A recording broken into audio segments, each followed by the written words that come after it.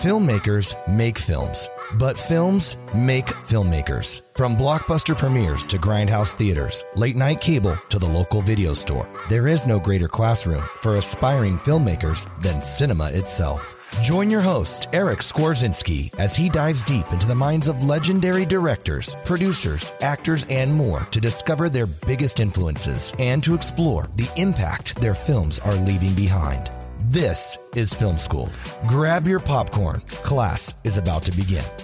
Hey everybody, welcome back to the Film School podcast. Today's episode is with actor, writer, singer, and host Sarah Priebus. She was born in Philadelphia and is currently based in New York City. She made her Broadway debut in Les Miserables in high school and graduated from NYU's Tisch School of the Arts with a double major in theater and journalism. She's the former host of HQ Trivia, and she's also hosted for Amazon, Walmart, Bolero, Little Things, Business Insider, Indie Zone, and The Ellen Show.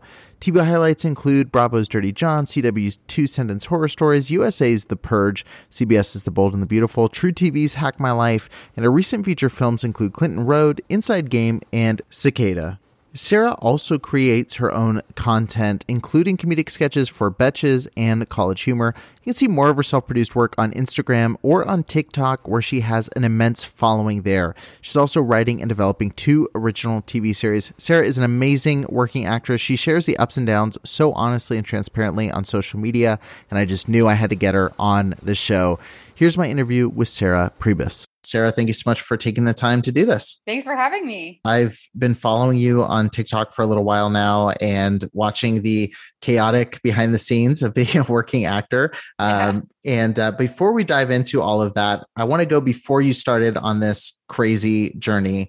Like, what's the first time you remember really connecting with a film or a television show and you had that little spark of like, this is amazing. Like, I want something to do with this.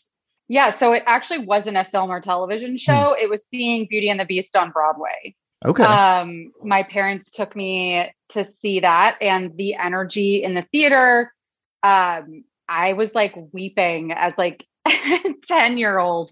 Yeah. And I knew that I needed to be involved in that in some capacity. It seems like for a lot of people, there's that thing that hits very early on, whether we're talking entertainment or sports or whatever it is. There's always that like, oh, I was 10 years old and this happened, or I was 6 years old and this happened. And then you fast forward a little bit and like all through high school, there becomes this debate of like, okay, I really like this. And then the parents say, that's nice. Here's your law school or here's medical school. Or the flip side, and here's all the things you need to try to pursue this. We'll try to support you. Like, what side did you find yourself on? Did you have support and encouragement to pursue this? Or was it kind of like that's really nice. What are you actually going to do? So I actually didn't know I was going to pursue it full time as a career until I was a junior in high school. And even then I had my doubts.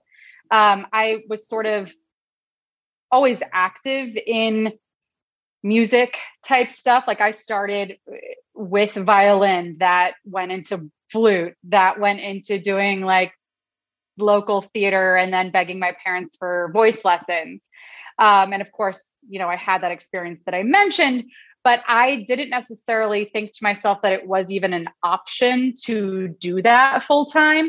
And I would say that the defining moment happened when I was a junior in high school, because that was when my high school got the rights to do Les Miserables. Les Miserables was going off Broadway for the first time after its very, very long run. And high schools were then able to do that as their show.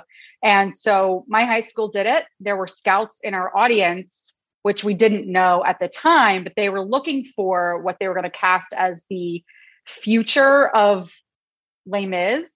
So they were doing this very special performance where they were doing the original cast on the final night of Les Mis. The original cast was going to perform the current cast and then the future cast of Les Mis.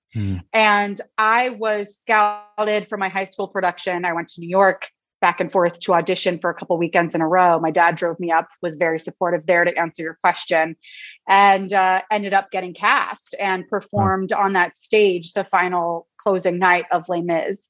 And that getting cast in that was the thing that actually made me pause for a moment, because I was a very academic kid, I was valedictorian in my high school. I always thought that I was just going to go on scholarship somewhere related to, I didn't quite know what I was going to do, but I was a good student. Yeah. And that was the thing sort of that happened where I just stopped for a moment and I was like, wait, am I actually like capable of doing this as a career? And I really went back and forth. It was a very difficult decision. And my English teacher at the time was the one that said, you got to do it. Like you have to do it. And my parents I've talked to them about this since, were scared. They were scared, but they were supportive. My dad he was an actuary. He is an actuary. I mean, he's retired now. Both of my parents are, but my dad is an actuary, which is a math job, essentially. He plans retirements for companies, but he played 5 instruments. He's always had a hand in music, played in the community, in the orchestra, sang in the choirs. And his dad made him go to school for math because he didn't believe in an artistic career and therefore was supportive of me. My mother was an art teacher. So she also had an artistic side, always sort of like painted and did commissioned work on the side.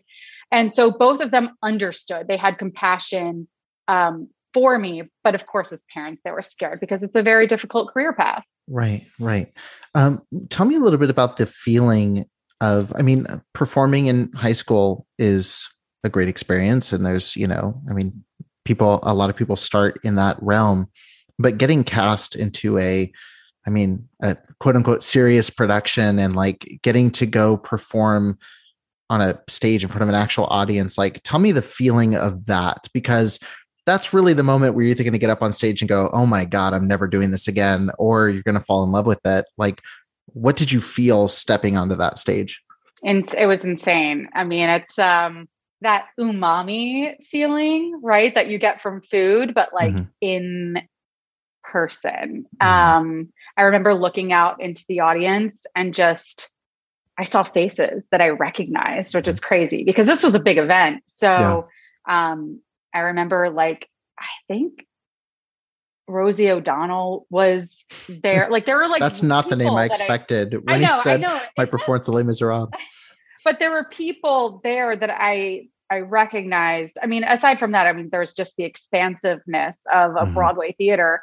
And then it's a lot of nerves. It's definitely a lot of nerves. I mean, I still get them. They never go away completely, I don't think. But nervousness can be tinged.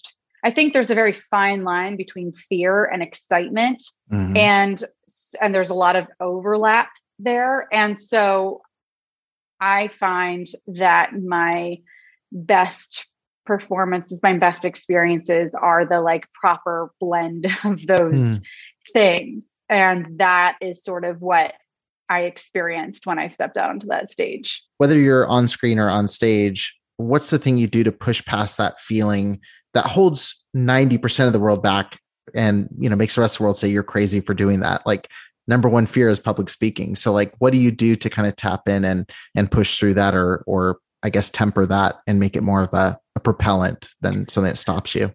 Yeah, well, I think at the end of the day, if you ask what that fear is really about, it's that people aren't going to like you and that you don't think you're good enough, right? Like, I think if we ask ourselves what that is, at least for me, I won't speak for everyone, but for me, that's where that comes from.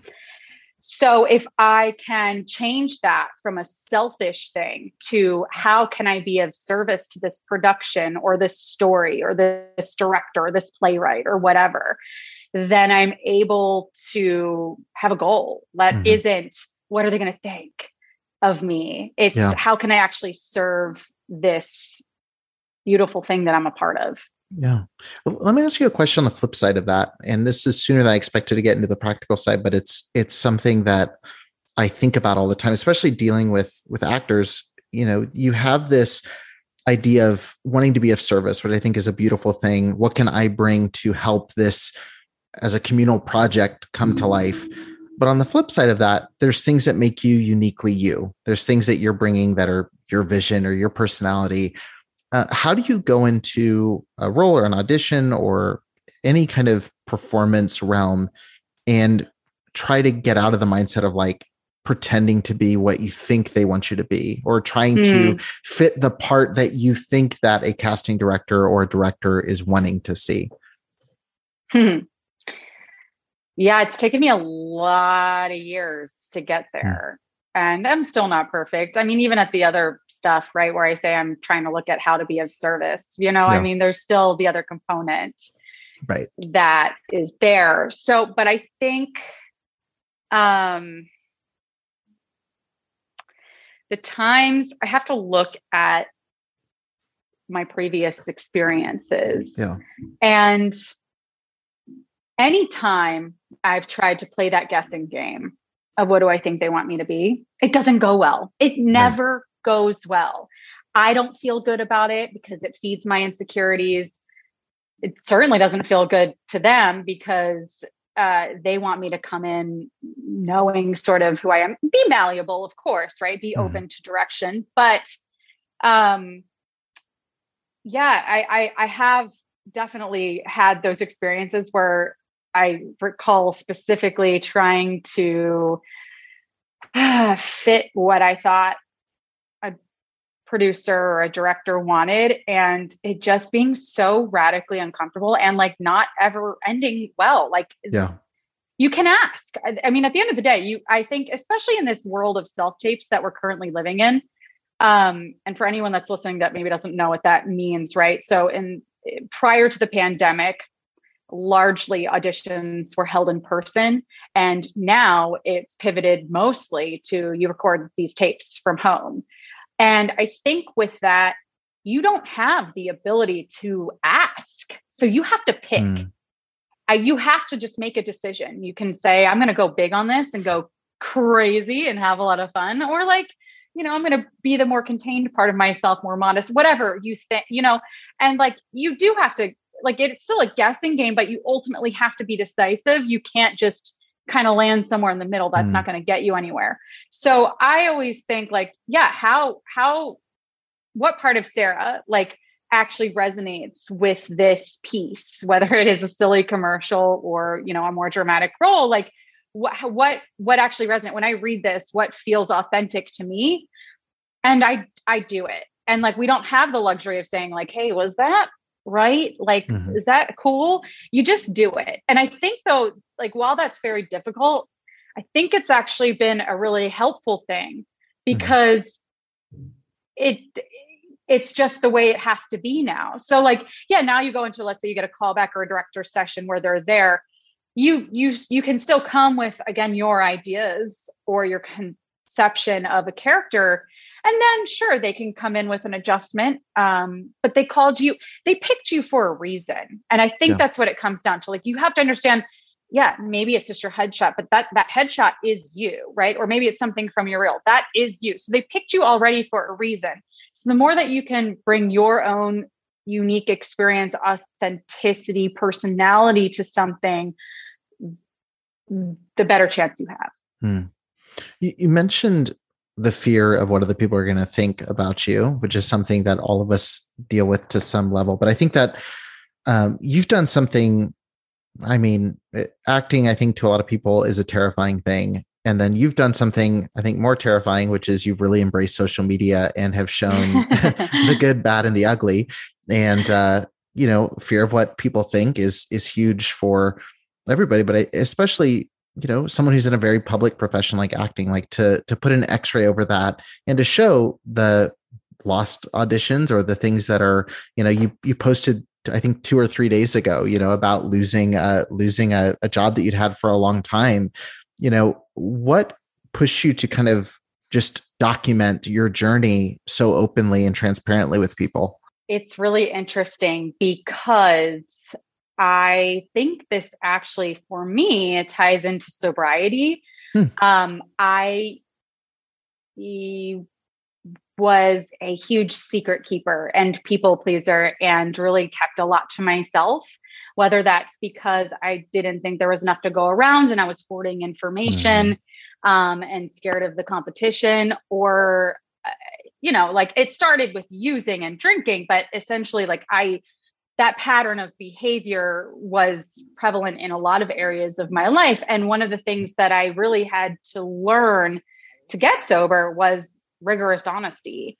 Yeah. And it's so funny to me now because like I was the biggest liar, cheater. Like I was, I mean, a lot of us are, right? Kids steal answers to text. Like this is Right. not, I'm not saying that we don't share this as humans. But it's a really beautiful thing now that people actually compliment me for my transparency and my honesty and my vulnerability because I really wasn't always that way. And getting sober taught me that I personally don't have the luxury to secret keep or gatekeep or whatever you want to call it anymore. Because like for me, it piles up and eventually it will lead me to like drink again.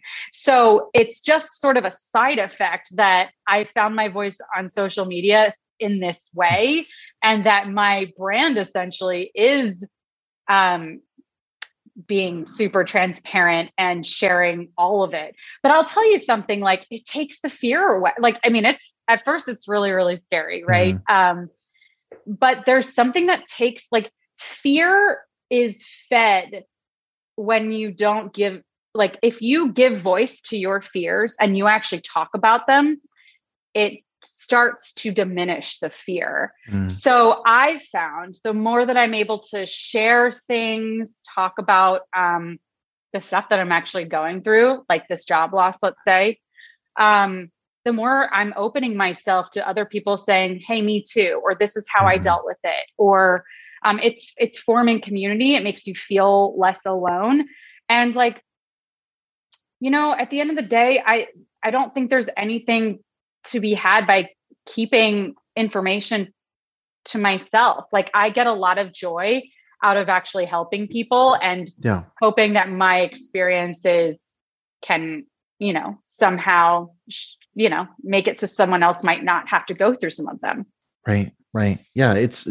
Did you, when you first started pivoting in this direction, did you feel like a liar? like, oh, I'm going to be this authentic, you know, or was it something you didn't really think about in the beginning stages, but it kind of progressed in that direction? Like, because there is that, you know, we identify these certain things, whether it's, you know, feeling like we're disingenuous about something or whatever it is. Like when we first start talking about it, there's always that feeling of hypocrisy that creeps in. It stops us from posting that next thing or doing this pivot in our life. Essentially, I almost said brand, but I mean, really it's our life.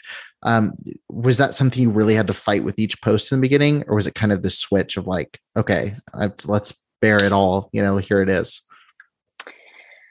I'm trying to remember exactly. So, you know, my social media journey it's been a journey. That's for sure. You know, I think when I was hosting HQ Trivia, I branded myself as this like funny, sexy performer. And like that worked for a really long time until it didn't. I just felt very boxed in. And like I said, I've done a lot of work on myself. And as I was going through that work, I realized it just wasn't feeling as authentic. And therefore, I wasn't really able to create anymore. I was just stumped. And so during the pandemic, it sort of hit I mean, I think with a lot of us, it doesn't feel that, you know, there was just so much going on in the world and also I was relapsing. So there was a lot happening and I just took a giant break. I was like, I'm not going to create. I'm going to focus on myself and I'm just going to take a step back. I'm not going to force anything anymore.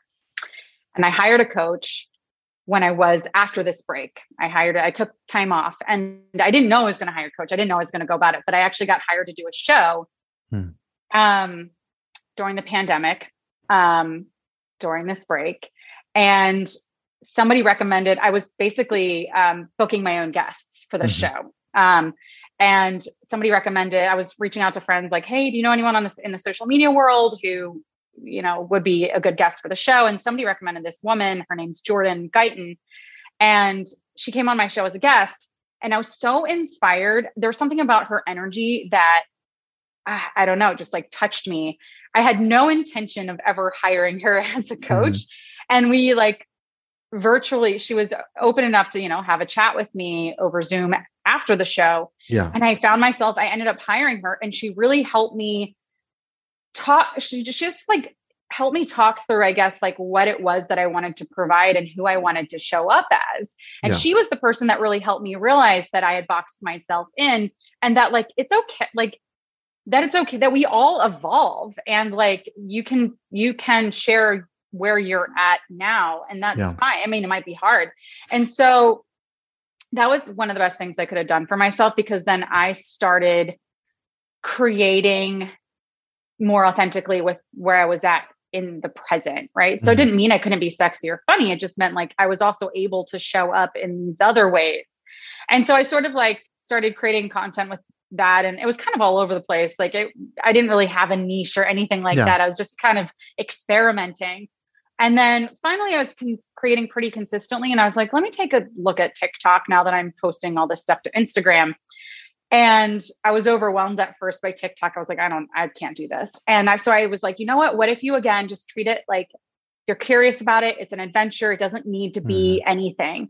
And so I sort of just started, if you look back to my old TikToks, they have nothing to do with acting at all. They're just random things. And I sort of just like, I just experimented. And when I started seeing more engagement on certain posts, I'd be like, okay, what was it about that like resonated with people? And so if you look back at like my first couple of viral posts, they were all like, one of them was just because I was so frustrated with the industry, right? I was so annoyed that I was being sent 10, 12 page film auditions to memorize, like that I was filming in my apartment, like had to be turned around in like 24 hours. Like, I'm like, what is this life that we're living? Like I'm acting with a computer screen. I can't even have a reader in my home right now because of COVID. So like, I was just so frustrated because I felt like I was auditioning more than ever, but I was not booking. Yeah. And part of that was because they were able to see more auditions in this virtual world, but booking less, right? So I took that frustration. I was like, guys, this is what it looks like to audition for a film right now. And it was sort of out of frustration that I showed like what it actually looks like. Cause I'm like, people don't understand what we're doing behind the scenes. Like they think it's either like you're a starving artist or you're like, you know, in the big picture in Hollywood. Yeah. And like there's my friends, we're all somewhere in between. Yeah. You know, there's a journey that happens, of course, but we're all somewhere in between. And so I wanted to show the in between.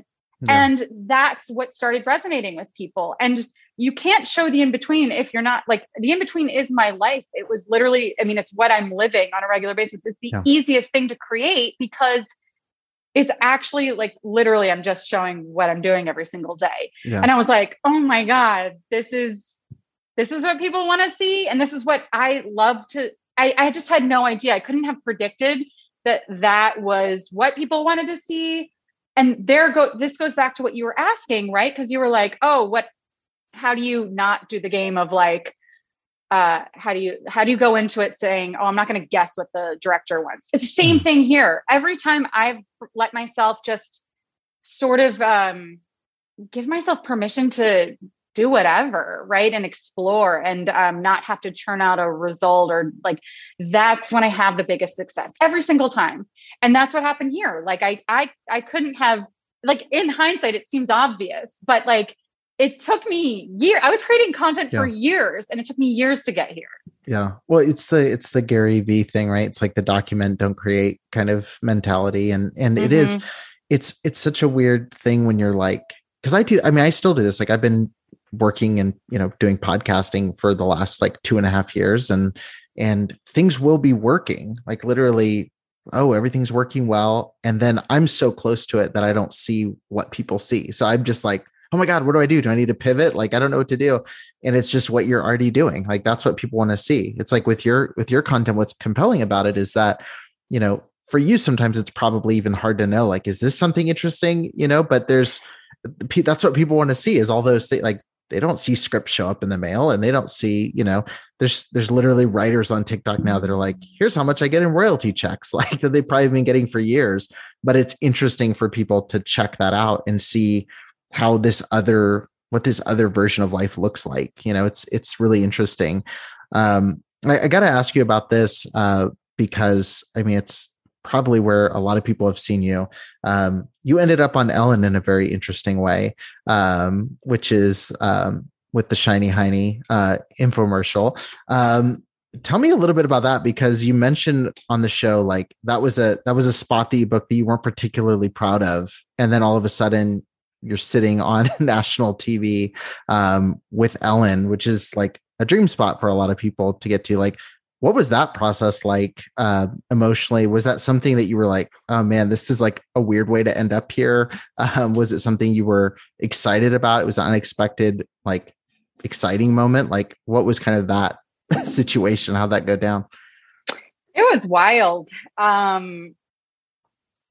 I, really push new actors and encourage people to submit for anything. Like, listen, within reason. So like, I never would want someone to do something they're uncomfortable with. Right. You should also know your worth, all of those things. Right. But in the beginning, especially, and honestly, I still submit for a lot of things these days, especially in the last couple of days since I've been unemployed. My bar has gone down a little bit. And because you really truly don't know where something might lead. Like right. in my experience, I, again, can never predict where something's going to lead ever.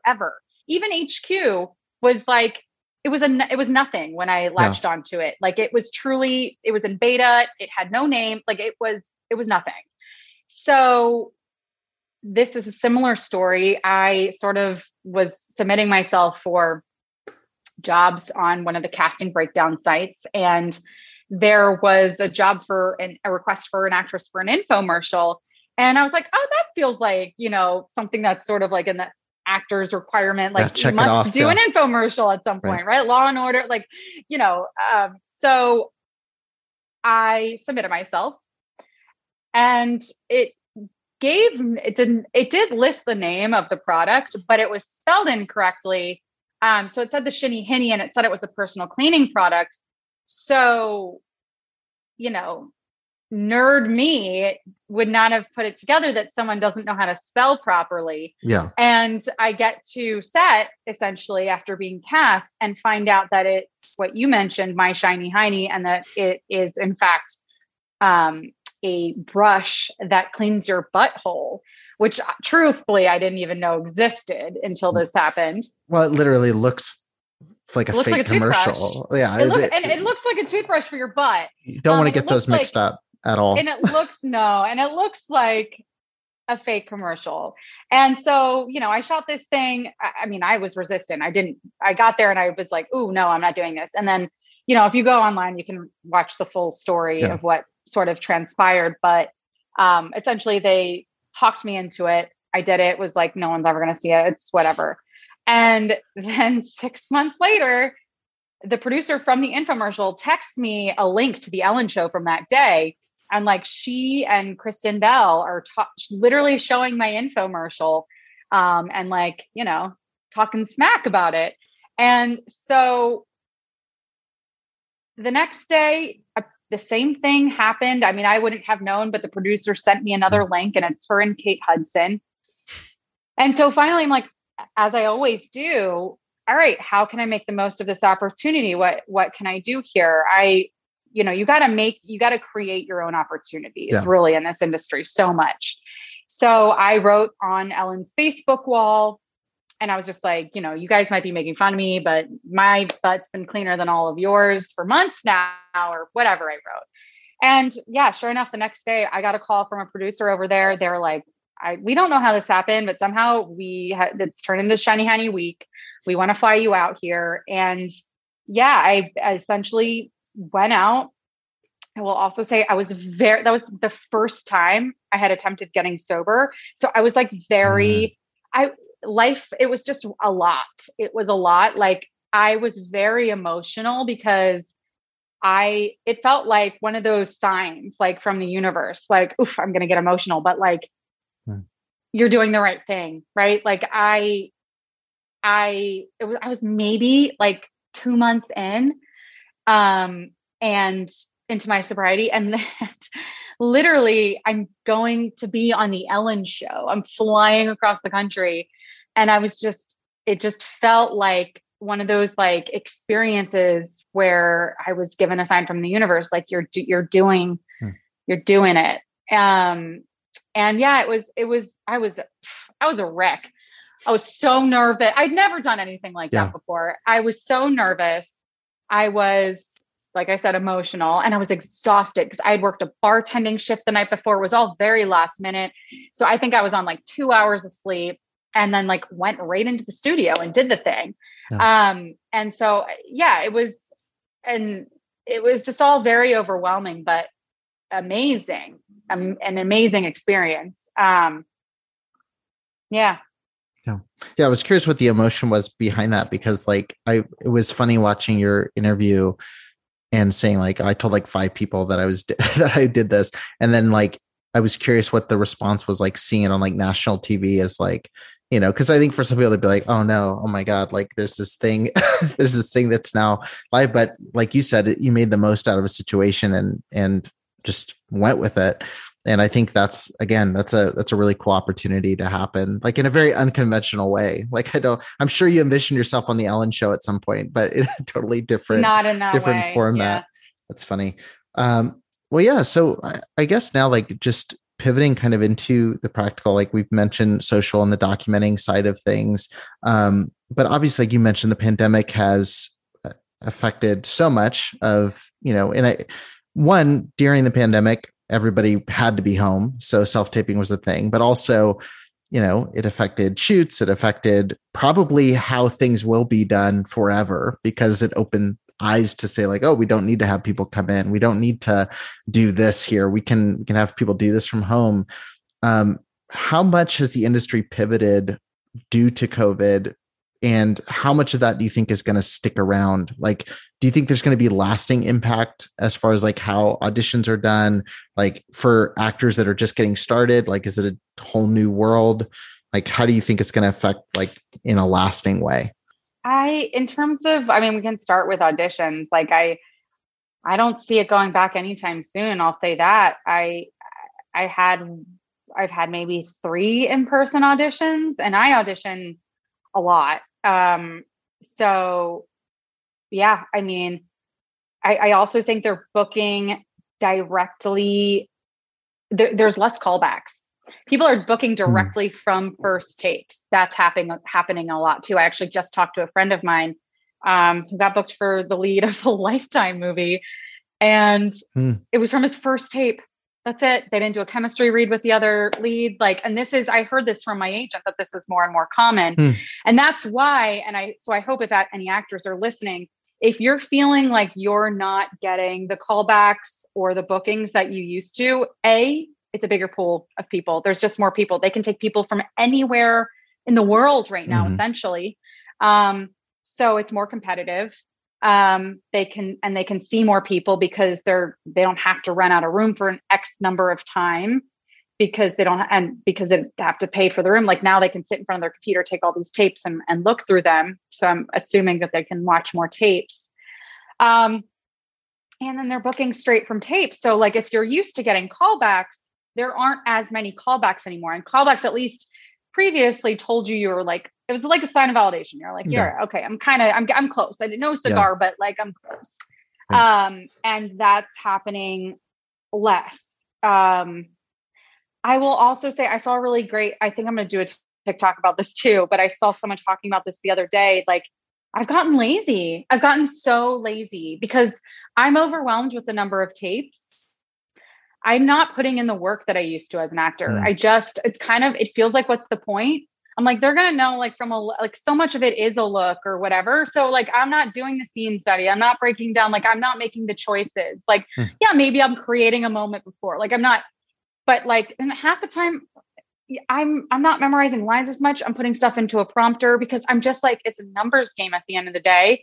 That's what it feels like at this point. And like, I cannot be memorizing for some of these 10 pages, I'm not doing it. Like, especially if they know from the first, like I'd rather a casting director send 2 pages where I can put in the work then from the first 2 pages whether or not you're interested, and then we can do more for a callback. But that's just not the way it's not working like that right now. So I feel burnt out. Like, I think a lot of people are just getting lazy. Like we're not doing the work that we used to. Or again, I'll speak for me, but I did see someone else speaking about this. So that's another thing in terms of auditions. I think new actors, oh gosh, I mean, I just wonder what that's really like, because there's something about, like, while there is a beautiful thing about the self-tapes, and like part of me does love them. Like, I love the ability to tape on my own schedule, sort of, right? Within, there's a deadline, but like on my own schedule, and not having to go somewhere. You have to learn how many takes to do, right? Because like in a room, you would go in, you would do the thing, maybe get an adjustment, do it again, and you're done. Now you can be a perfectionist if you want, right? So you could do a take 20 times, and like at the end, it's probably getting worse. For me, I've learned my magic spot is like 3 takes. That's really, if I keep doing it after that, I'm choreographing it. It's not authentic. But like, especially if you're newer, I imagine like it was taking me more time because I was just doing it over and over and over again, trying to get the perfect take. And that's not possible. So, and also just like, I just think new actors, like even classes aren't really, there's so many virtual classes, and how much really can be done over a virtual. I don't know. I've been, like I mentioned, lazy. I haven't really wanted to be in class since everything's been virtual. I'm kind of like, what's the point? I need someone to vibe with me in person. I need a scene partner. I need so it is different. It's very different. And then like, I guess let's talk about sets. Now, I guess these days, aside from the precautions that people are obviously people can go online and read the regulations around, let's say how food is prepared or doled out, right? How like there are some vaxxed set, you need to be fully vaxxed, some you don't. COVID testing, masks on set. Every set is different. So you don't know, you also, I think it's weird because you don't know what you're walking into. Like, I mean, I guess that's always been a part of the industry, especially if you're doing non-union projects, there's no regulations. So like you could walk into something and it could be bare bones, granola bars, and they're going to work you for 12 hours.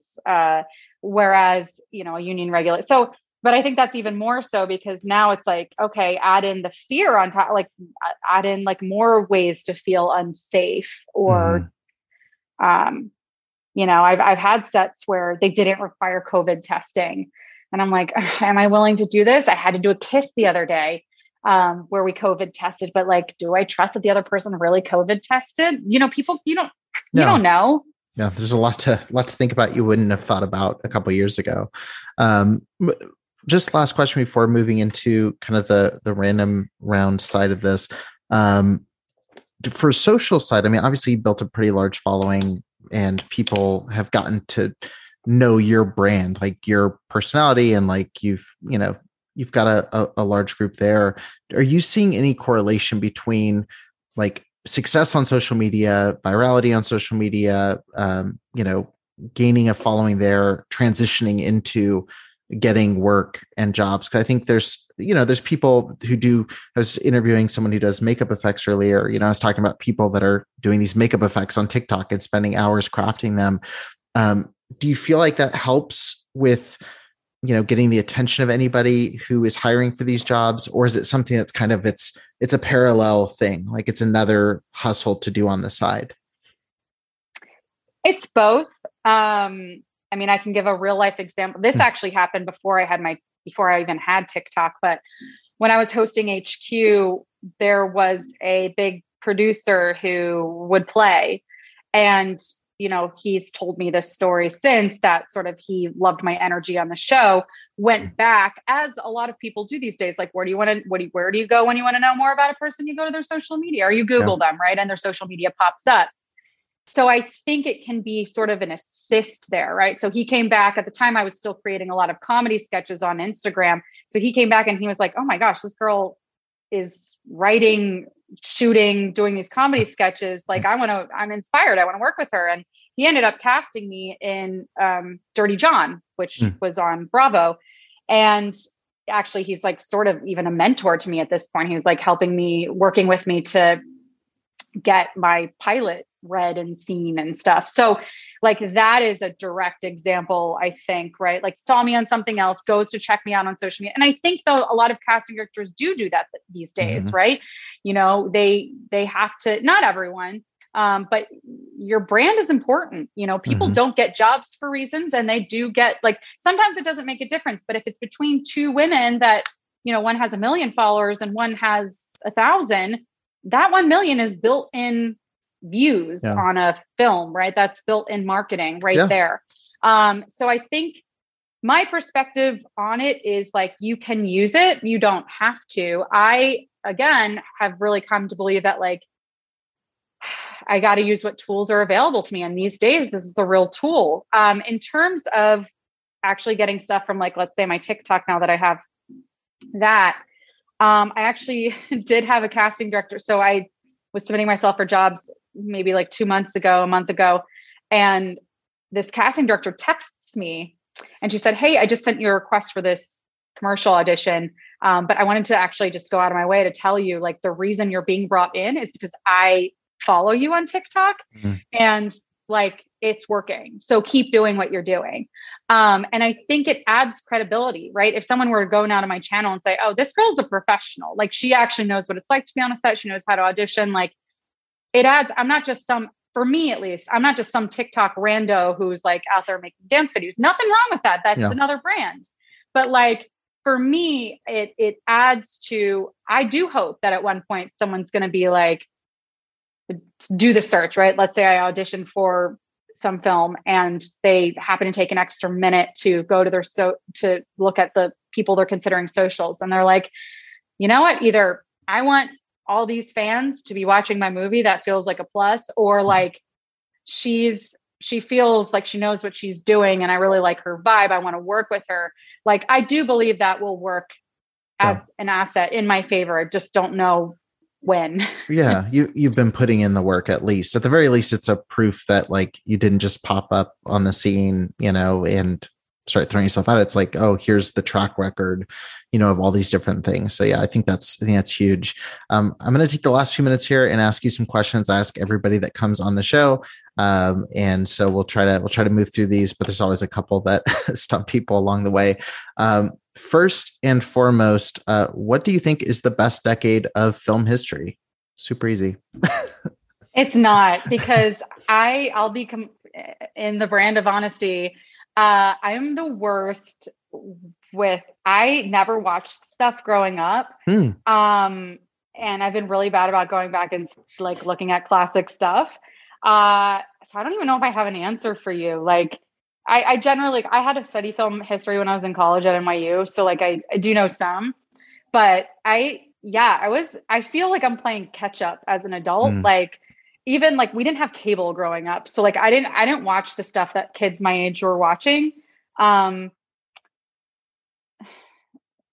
truly, like, I'm not even going to make up an answer. I don't necessarily have an answer, because like, I wish I were more educated on film history. So on the flip side of that, like, what inspires you in the acting realm? Like, do you have certain people that you have watched, or is it more working with different coaches, and is it kind of more in that realm?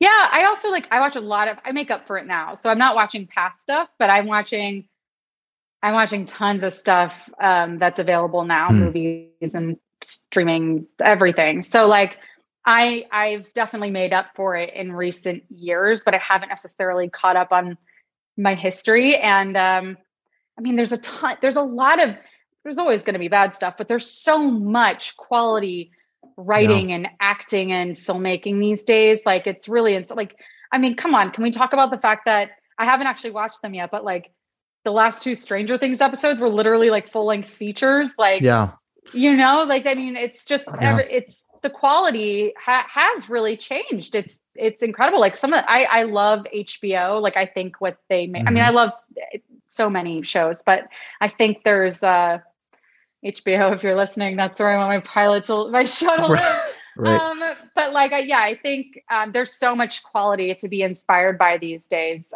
You had asked a pre-question about like who inspires you, right? Like Issa Rae, like created Insecure. She shot that thing, like it was on YouTube. It didn't look great, if I'm being completely honest, but like she turned it into this incredible series, and she grew so much as an artist. And to me, that's so inspiring. Like she built something from the ground up that she believed in and hustled to get there, and literally like was amenable to like and malleable enough as an artist to receive feedback and get better. And like that, to me, that's what inspires me.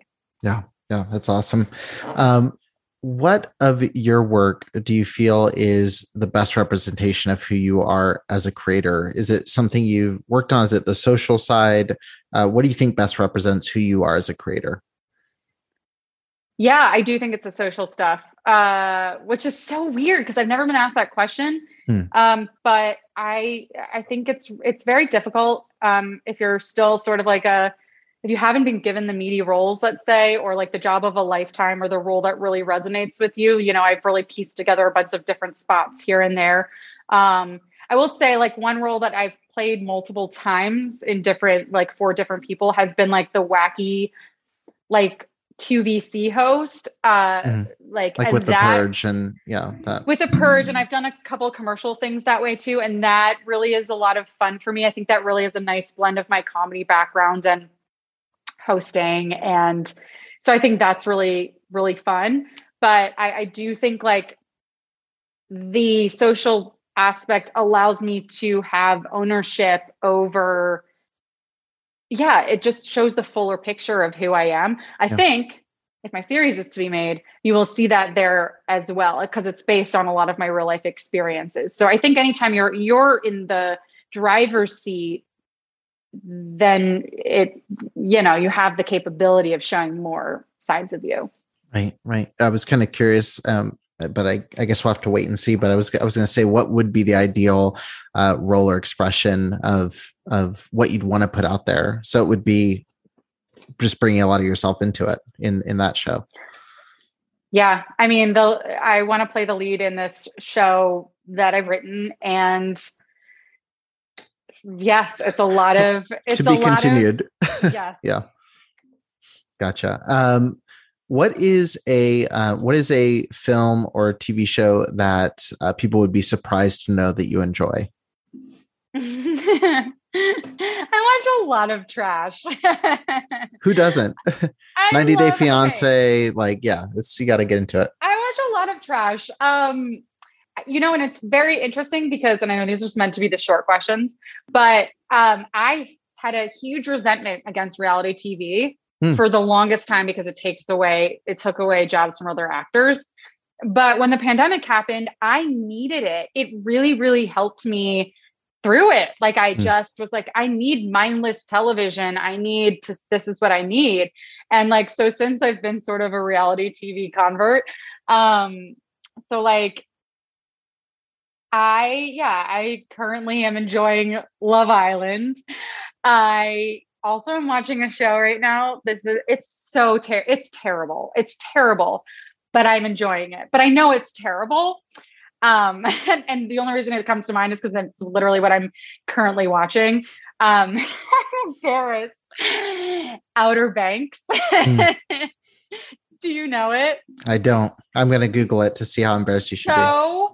Bad. It's so bad. But I'm enjoying it. It feels like a version of reality TV, and the fact that like what you're watching is garbage. It's like a soap opera with teenage kids going on a treasure hunt. That's literally what it's about. I see the vibes. I've got like a little mood board. It's like board Riverdale meets it's terrible, but I'm enjoying it for what it is. I think that sometimes I have to watch TV. You can look at it and be like, this is what this is, and it's filling this need for me, Yeah, absolutely. If you were given the green light to, and I guess we'll leave your pilot to the side, but if you were given the green light to make or remake any type of project, what would you choose and why? The Outer Banks feature film adaptation, maybe? No. God, what shows have I been watching that I love? Make or remake? I've been watching so much television.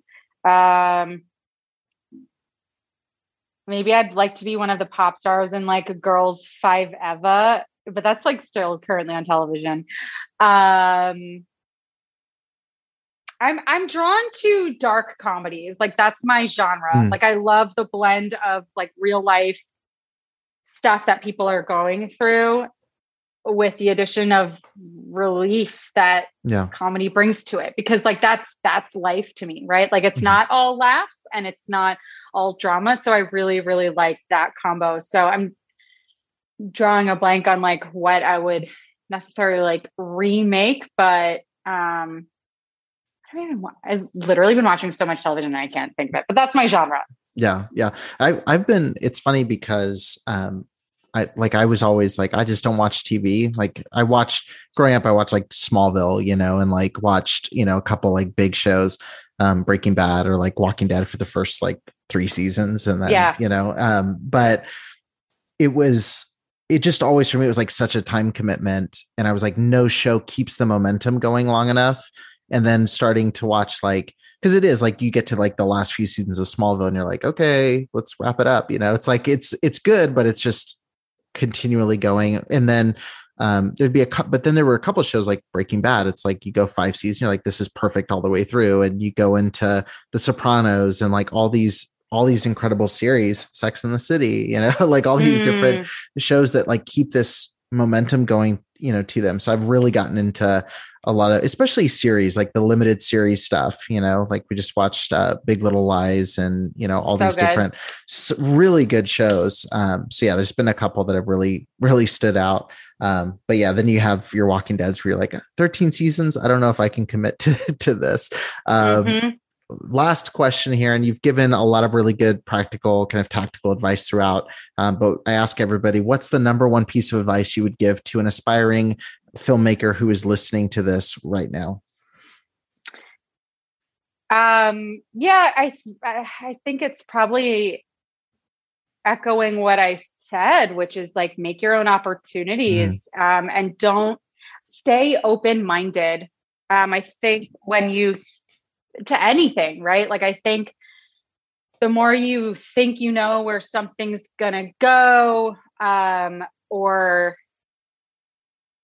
you're not, you don't want to go meet that person to network or whatever it might be, like I think, or you're scared to show up on social or make the movie that you want to make, a short or what feature, whatever, like just do it if you can, like find the means and do it. Because in my experience, it's truly, I cannot predict. Like my brain is this capable of, it thinks this much, right? And in reality, I'm given like this much. So yeah, just